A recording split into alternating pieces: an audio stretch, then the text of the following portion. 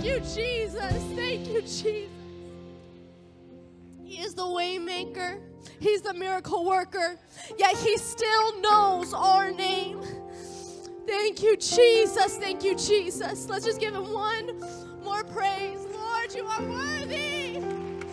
Thank you, Jesus. Thank you, Jesus. Thank you, Jesus. Man, it wasn't fair to have me up after that. Wasn't fair. You may be seated. 2363 is the number that I couldn't get out of my head. I could not stop thinking about 2363. Everybody say 2363. Like a broken record, it seemed to play as an endless rhythm in my mind. 2363, 2363, 2363. I'm not a numbers person. Most numbers I can't remember. But this number I couldn't forget. 2363 is a number that gives me chills, makes my heart race, and if I think about it long enough, I will come to tears. There are 2,363 silent, deadly cries happening in America daily. This number represents how many preborn babies are denied access to life. 2,363 abortions take place daily just in our nation. Consider the statistics. 2,363 is equivalent to nearly 197 basketball teams. It's also equivalent to 30 school buses full of children. 2,363 is like the Titanic sinking every day. Since 1973, we have had 63,500,000 abortions in our nation. This is the number of the population of Canada, Ireland, El Salvador, Haiti, and Jamaica combined. When you ponder this, many emotions may flood your mind, as happened to me. I was angry, I was sorrowful, but it made me have a passion to do something. I was confused by the plethora of views and opinions on this matter. I began having constructive discussions with people who I love, but definitely had opposing views. I usually had an answer for the arguments they posed, but there were times I would have to stop, think, and at the very least, choose my words wisely. I certainly did not want to condemn anyone or to make my friends feel inferior because they had different perspectives. I am not here today to condemn the world. I'm not here today to condemn anyone who at one point may have had an abortion in their life. John 3:17 says, "For God sent not his Son into the world to condemn the world, but that the world through him might be saved." Did you know it's possible to discuss issues like this with someone and even disagree with them, but still show them love, kindness, and respect? It can be hard sometimes, but it's possible. In fact, it is necessary for us to be loving and respectful when we present the truth. These good friends of mine would make points that I had never considered. They would roll out their long lists of what ifs. What ifs that often took into consideration the hopelessness of our world, the dysfunction of family life, the pain that comes from simply living in our fallen world. I was baffled at the many times this didn't seem to be a shared value. When I would hear these what ifs, many times I would have to bring the discussion back to the fact that there is simply no justification for aborting a human life.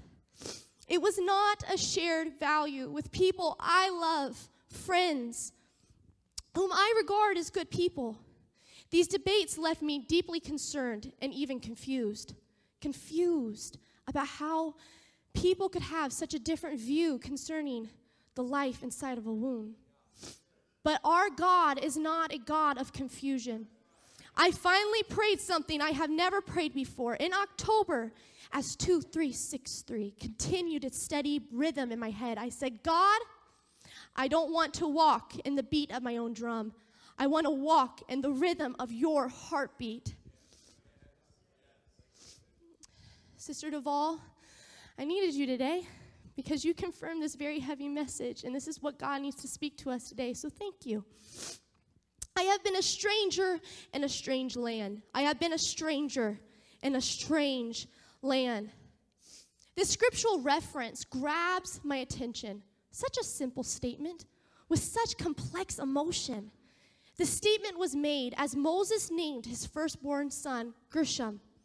Moses gave his son a name which literally meant stranger there. Stranger is his name, exile. Moses knew what it was like to live the life of a stranger. His son was a testimony of where he came from and how he had been delivered. He also wanted his son to always know we are strangers in this fallen world. Our values come from the Lord, not from the land we live in. The Bible has a lot to say about the concept of strangers. It uses terms like foreigner, sojourner, or even alien. These references simply mean someone who is from a different land or practices different customs or even religions, who may speak a different language and are unfamiliar with the customs of the nation they currently live in. Most of these scriptures involve God instructing his people how we are to treat these strangers. We are to treat them with love and compassion. We are to show love in practical ways like clothing, feeding, sharing our home if they are in need. We are to show those who are foreign to our land with the kindness and hospitality that we ought to give those that are native to our land. This means we give them a deeply rooted brotherly love. God even tells the Hebrew children that when you grow your crops, leave the corners untouched, so that the poor and the strangers can have access to them. We are not to oppress or take advantage of the sojourner. When the scripture talks about strangers, God often reminds his people that they too were strangers in Egypt. He uses the difficult time in Israel's history as a reminder of how we are to treat those who are distant from our land. He would often conclude his command to be kind to strangers with these words, "For you were once strangers in the land of Egypt." It was there in captivity that God allowed the Hebrew children to have a full exposure to what it was like to feel and be a stranger. They weren't just strangers, but the Egyptian Pharaoh enslaved the Hebrew people, forcing them to live and work under great distress. What would have it felt like for the Hebrew wives to kiss their husbands and older sons on their way to work, praying that the slave masters would have mercy on their family, allowing the men to come home, let alone unharmed? How physically and mentally exhausting would it have been to spend all the days of your life lifting and moving and stacking brick after brick, laboring in the sweltering heat, dehydrated, humiliated, and utterly exhausted? The Hebrew people labored under the extreme circumstances amid the daily threat of death and cruel torture for multiple generations. I can only imagine the hopelessness and desperation these Hebrew families felt on a daily basis.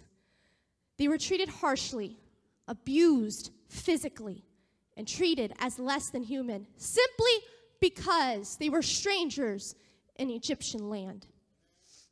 It was a strange place to the Hebrew people. One of the strangest things about Egypt was the disregard for human life, especially the disregard for small children. The Bible says that even the children were to serve with hard labor and in all manner service in the field. As if that wasn't bad enough, the decree had gone forth that all male babies of the Hebrew people were to be thrown into the river.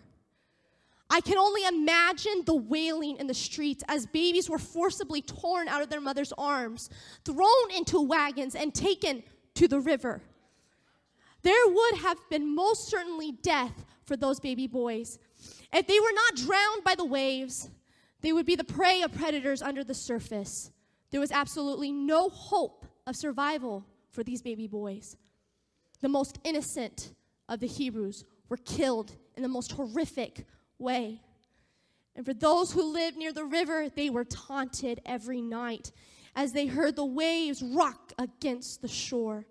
For any Hebrew baby boy that was born, the river was inevitable. Today, we too have our river of what ifs.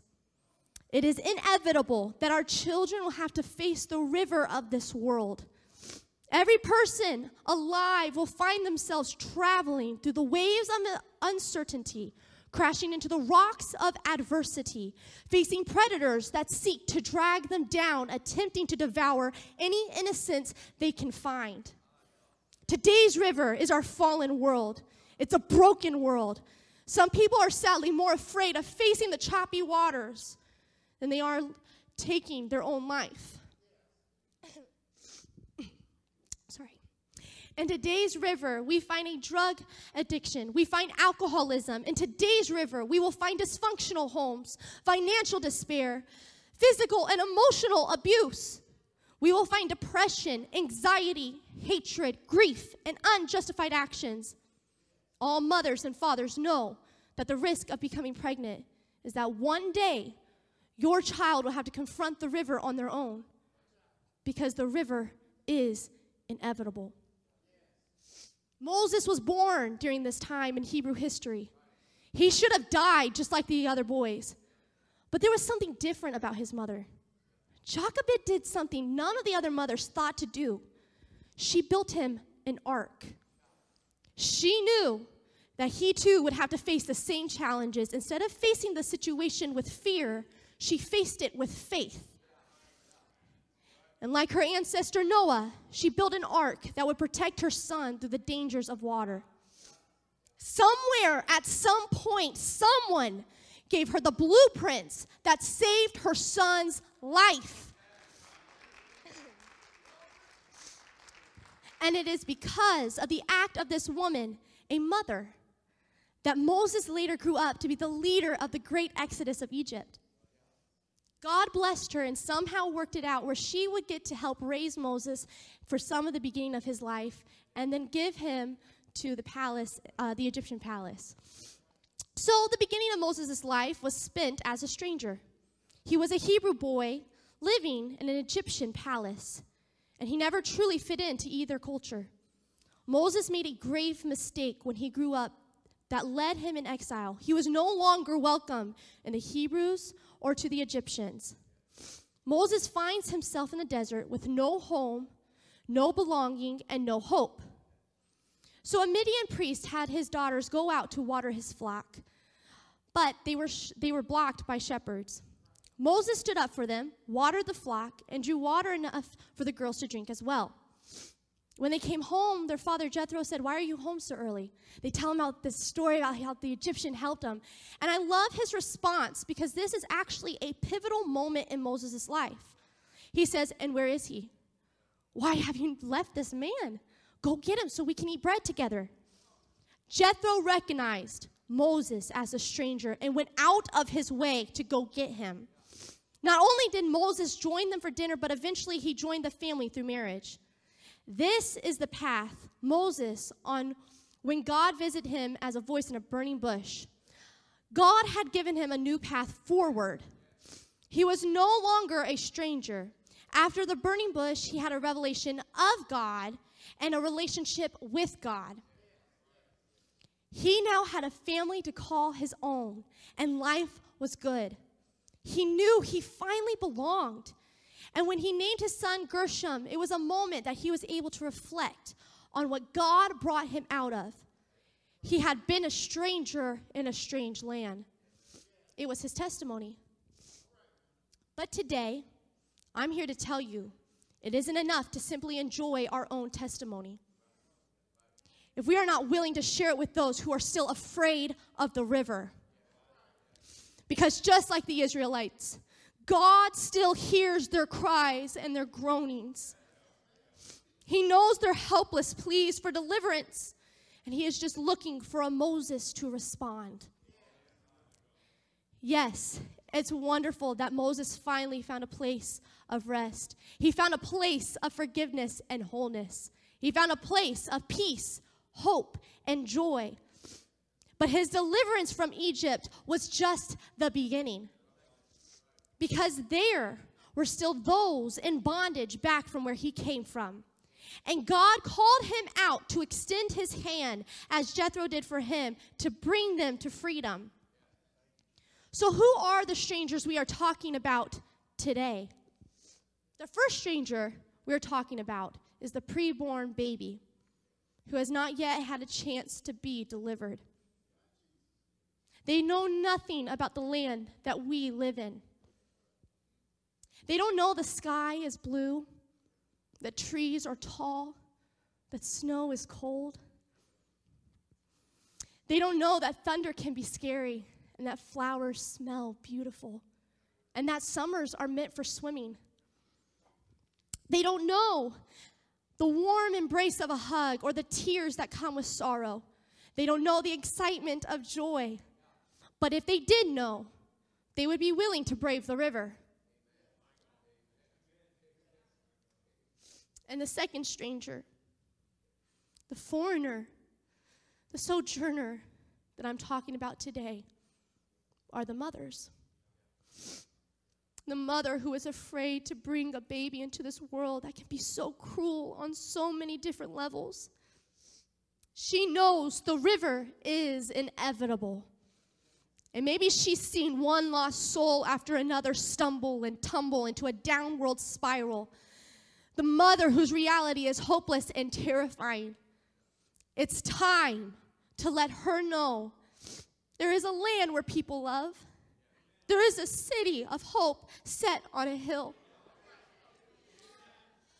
There is a place where arks are made with tender, loving care. Waterproof vessels that provide protection from the harshness of the river called the world. We know what it's like to be strangers, and we must never forget it. It's the humbling reality of our own need for salvation that will give us love to fight for the life of the unborn and the love to support the needs of the mother carrying the baby in her womb. That, at that time, we were without Christ, being aliens from the commonwealth of Israel and strangers from the covenants of promise, having no hope without God in the world. But now in Christ Jesus, ye who sometimes were afar off, made nigh by the blood of Christ. Now therefore, ye are no longer strangers and foreigners, but fellow citizens with the saints and of the household of God, and are built upon the foundations of the apostles and prophets, Jesus Christ himself being the chief cornerstone. Let's give God the praise right now. Thank you, Jesus.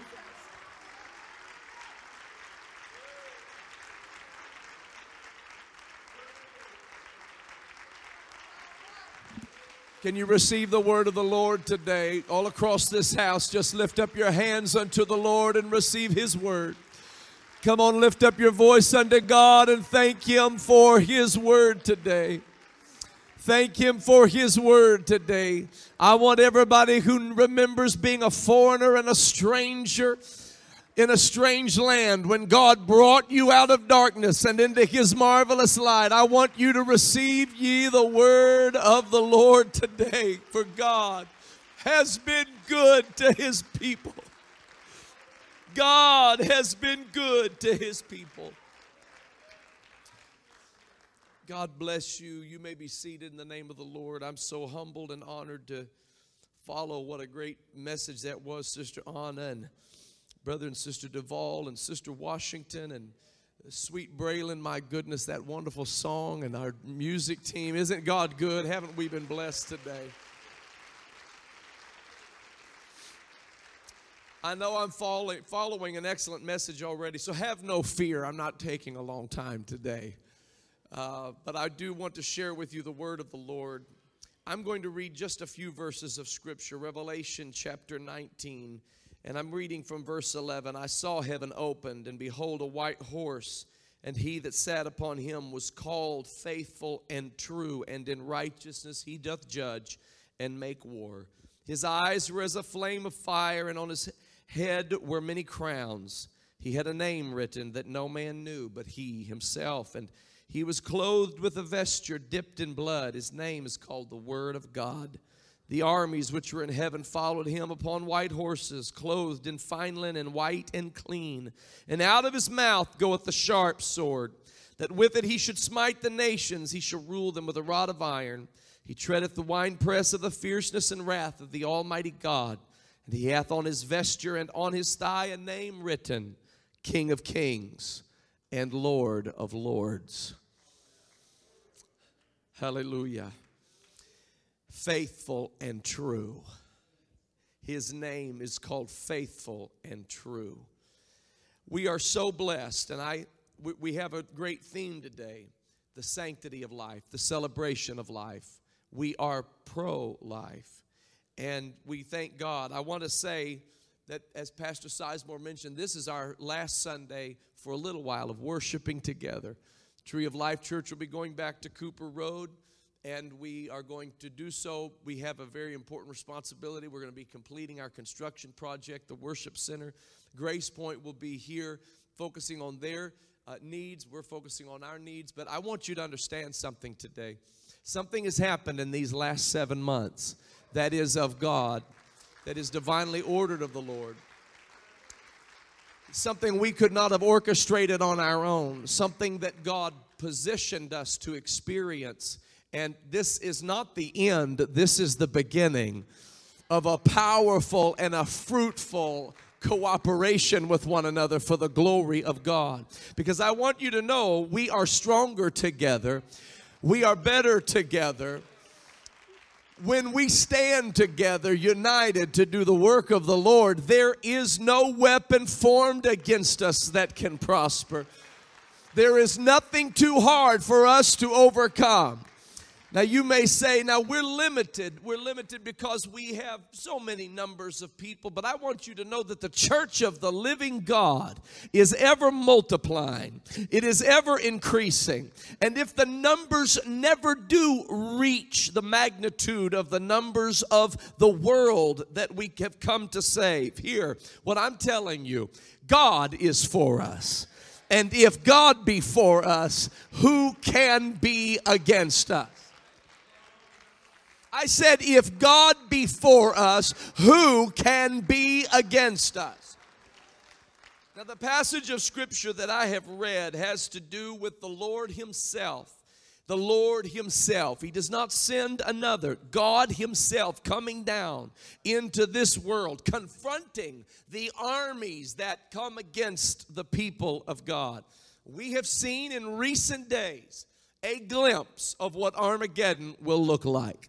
It will look like a wholesale, out of the blue invasion. Countries that are warring against each other, and they are inching their way toward Israel, and they are inching their way toward Jerusalem, to the holy city of God, which is more than just a geographical location, a natural city, but it is the city of God. It is the church of the living God. And what we have seen, the evil we've seen on display just in the last few days, the Bible foretells all of it. The Bible literally says the king of the north shall return. That's what we've witnessed here recently. The king of the north returning, saying, I'm coming back to take what broke free from our grasp and became independent. I'm coming back to reclaim it. It is evil. It is wicked. It is a part of the Armageddon. It is a glimpse of what that culminating war will look like. But this is not the time for the church to run and hide. And this is not the time for the church to cower in fear. This is the time for us to understand that the Lord Himself said, upon this rock I will build my church, and the gates of hell shall not prevail against the church.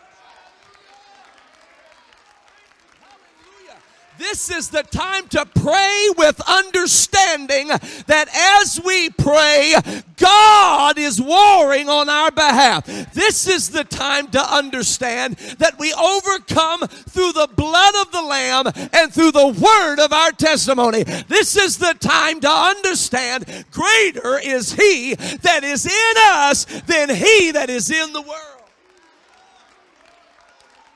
Oh, hallelujah. I'm going to say it again. When we stand arm in arm, united in heart, in spirit, in unity, there is nothing we can't accomplish for the kingdom of Almighty God. We have seen the heroic efforts of the Ukrainian people in the last 3 days. Their president, who was offered evacuation because he is the #1 target. And to that offer of evacuation, he said, I need ammunition, not a ride.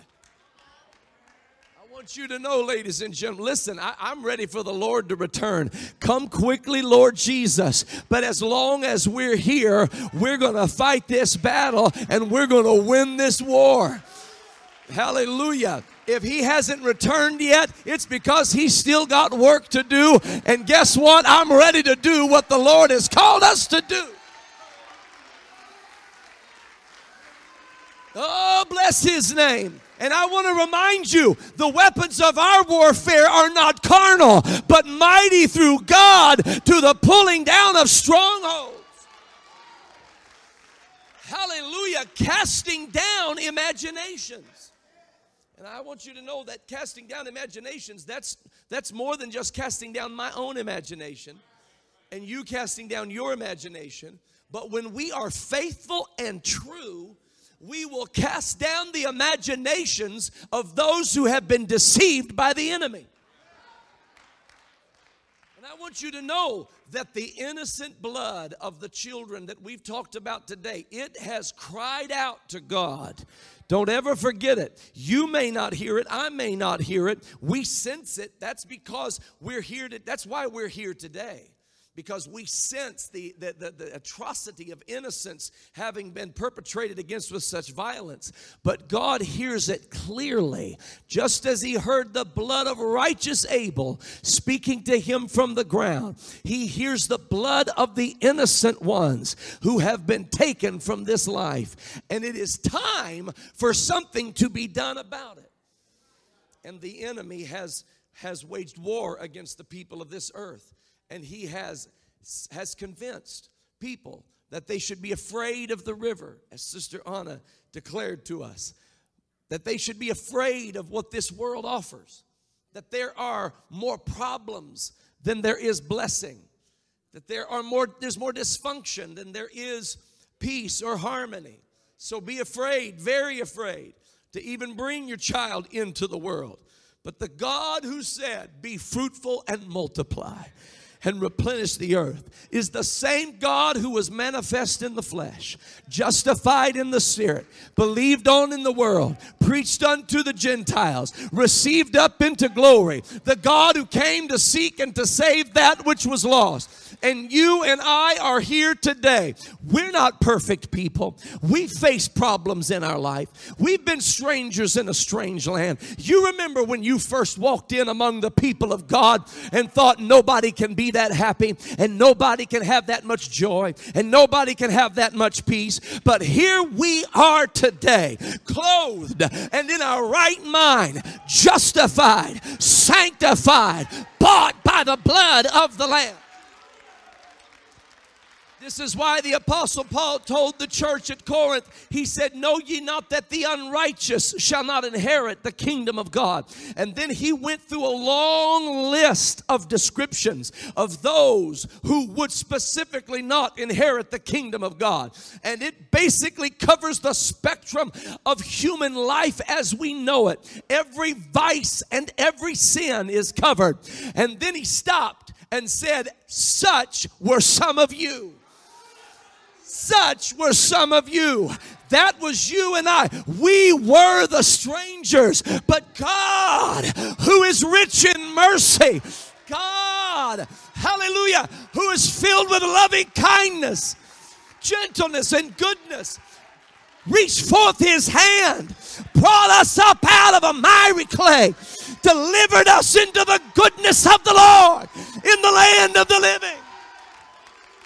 Put a song in our soul, put a melody in our heart.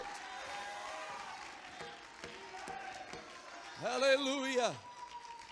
The enemy tries to create a false dichotomy and says you either have to care for the unborn child or you have to care for the mother. And the church says that's a lie. You can care for both.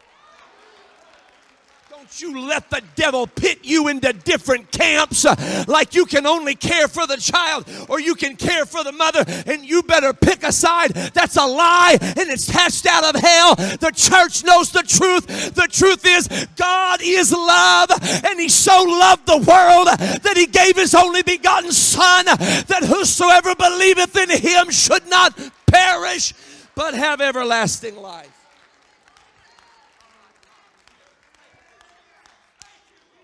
And we do not stand with a condemning finger of accusation. We do not stand in a long line of wagging fingers saying shame on you to mothers who are in a serious situation and they don't know how to get out of it. We don't do that. You want to know why? Because such were some of us. We've been in those same challenges and those same trials, and you better not get haughty. You better not get self-righteous. You better not start feeling holier than everybody around you. God has a greater anger against that than he does any other sin. We better humble ourselves under the mighty hand of God and say, Lord, if you can use anything to showcase your love, you can use me. You can use me. How does God come against the armies, the invading armies? I'll tell you how he comes. He comes upon a white horse. He comes called faithful and true. He comes with the word, the sharp two-edged sword coming out of his mouth, which is the word of God. You know who that is? And you know what he said? He comes with 10,000s of his saints. All those saints, 10,000s of them. That means they're unable to be numbered. Because when you're talking about 10,000s plural, it's just like I just stopped counting after 10,000. It's innumerable. And I want you to know, when they're following he who is faithful, the King of Kings and the Lord of Lords, they're not bickering about who gets what limelight. And they're not bickering about who got one another's seat and you took my seat and that I've been sitting there for 47 years. No, they weren't talking about that, because the church is united and the church is faithful and the church is true. And when we are, there's nothing we cannot accomplish. We go forward, trampling every lion and every adder, every serpent and every scorpion, laying hands on the sick and seeing them recover, seeing the glory of God at work in the earth. And Pastor Sizemore, for the last 7 months, we've caught a glimpse of what it looks like and what it feels like to be united. Hallelujah. And I want you to know there's nothing we can't accomplish for the kingdom and the glory of God. Whatever that unity looks like and whatever form that unity takes, there is nothing we can't accomplish for the goodness and the glory of the Lord.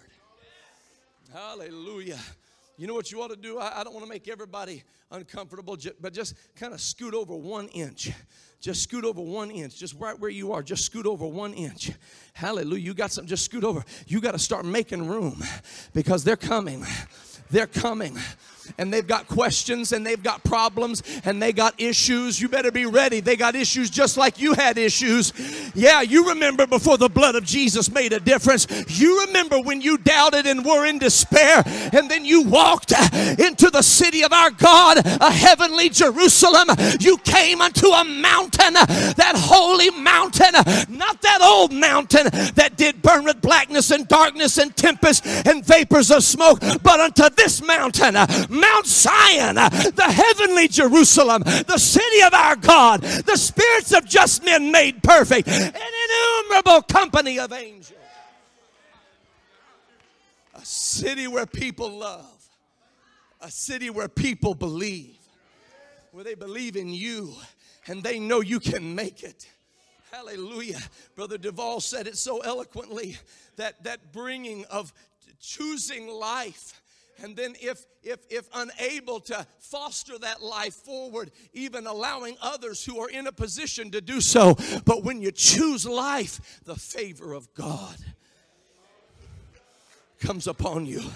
And He'll bless you in ways you can't imagine. Hallelujah. Hallelujah. And I want you to understand, ladies and gentlemen, we were adopted. We were adopted, having no hope but God. Hallelujah. And He allowed us to enter through a new birth. Glory to God. We came in through repentance and baptism in the name of Jesus Christ.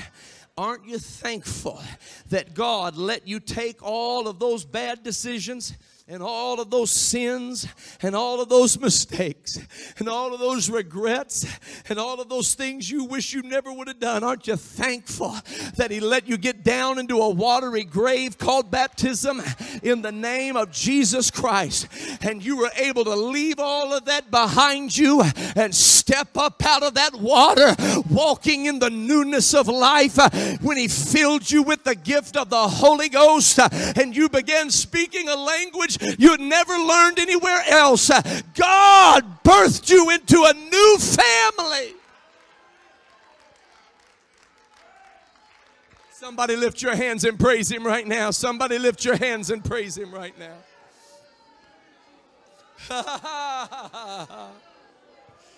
Oh, bless His name, bless His name, bless His name. Hallelujah. If you could stand with me right now, our musicians can come. Again, I want to reiterate, I don't want to call it our last Sunday. That's all right, Pastor. I'm just not going to say that. I'm just going to say it's a temporary farewell where we go our respective ways to concentrate on some of the things we need to concentrate on. But I want you to know, Tree of Life Church, there was a time in the summer where we were homeless. We didn't have a place to go. And it wasn't on any of our plans, and it wasn't on any of our blueprints. And we had some of the most brilliant minds strategizing and projecting and organizing and administrating. And there were all sorts of different ways we were looking forward. We had it all figured out. There were moments where I thought, man, we're sailing right along. I can see exactly how this is going to go. And then God said, I'm going to take you off your land. And I'm going to make you dependent on your brothers and your sisters. And we walked into Grace Point, and our brothers and sisters said, come on in, make yourself at home, have a seat. Here, take my seat. Thank you, my brother. Thank you, brother and sister Sizemore. Thank you, Grace Point Church. Let's give them a great big hand.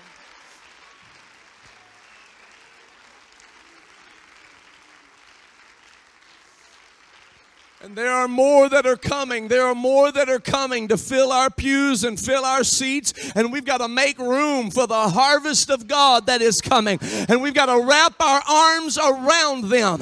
And we don't need to think about or bring up what they've done in the past. They know what they've done in the past. You know why the Bible said He didn't come to condemn the world? Because they're condemned already. They're condemned already. He came to save. He came to love. He came to provide solution. So today we're passing out baby bottles. Sister Washington and Life Forward, Sister Anna, there is a collaboration underway. So even when we are apart from one another temporarily or however that may end up working, we're going to be able to partner together in a meaningful way as Grace Point and Tree of Life Church to build up the hope of young women in this city. We were there this week at Life Forward. We sat down with the team, the executive director, and the volunteers. They brought us in when they didn't have a client so as to provide privacy and dignity for their clients. And we came in and we listened to what they do. It's beautiful what they do. They wrap their arms around young mothers and babies and say, there is a hope. There is a way. There are people who love you. You can make it out of this thing, and your baby can live and thrive and survive. You know what? I'd love to have an annual concentration on this. And you know what? I've already got speakers in my mind, preachers who were nearly aborted. I know them. They're my friends. They preach the gospel all over the world. They've harvested souls. They've preached Jesus up and down the corridors of our nation and other nations around the world. And they'll tell you the story of how their mother came to a crossroads and looked at the river and said, I can't subject my child to this river. But God stepped down into those circumstances, Sister Anna, and he said, there's an ark. You put your baby in this ark. We've got to be that ark. We've got to be that ark. Woo! You know, the fibers of that ark, they stuck together. You got to stick together. The weaving and the interweaving of those fabrics, they didn't pull apart when the going got tough. They held strong. You know why? Because there are babies you got to put in that ark. That's the only way they're going to make it down the river. If you want to be that person that makes a way for somebody, lift up your hands. I feel the Holy Ghost in this house. Come on, lift up your hands unto the Lord right now. Hallelujah. I want somebody who remembers when you didn't have hope and God stepped in and gave you new hope and new life. I want you just to begin to praise Him like He's worthy of the praise. Glory, hallelujah. Come on, that's it, that's it, that's it. Somebody else step down here. The Holy Ghost is in this house. I believe miracles are about to happen. Come on, that's it. Somebody else step down here and let the Holy Ghost begin to work in this house. Glory, that's it, that's it, that's it. Somebody else step down here. God is doing a work in this place. Woo. Come on, with the church, faithful and true, pure in our spirit, pure in our motive, pure in our love. Come on, that's it, that's it, that's it. Fill this altar up, fill this altar up. That's right, that's right. In the name of Jesus. Hallelujah, hallelujah. Come on, we can do this in the name of Jesus. We can reach out our hands in love to those in need.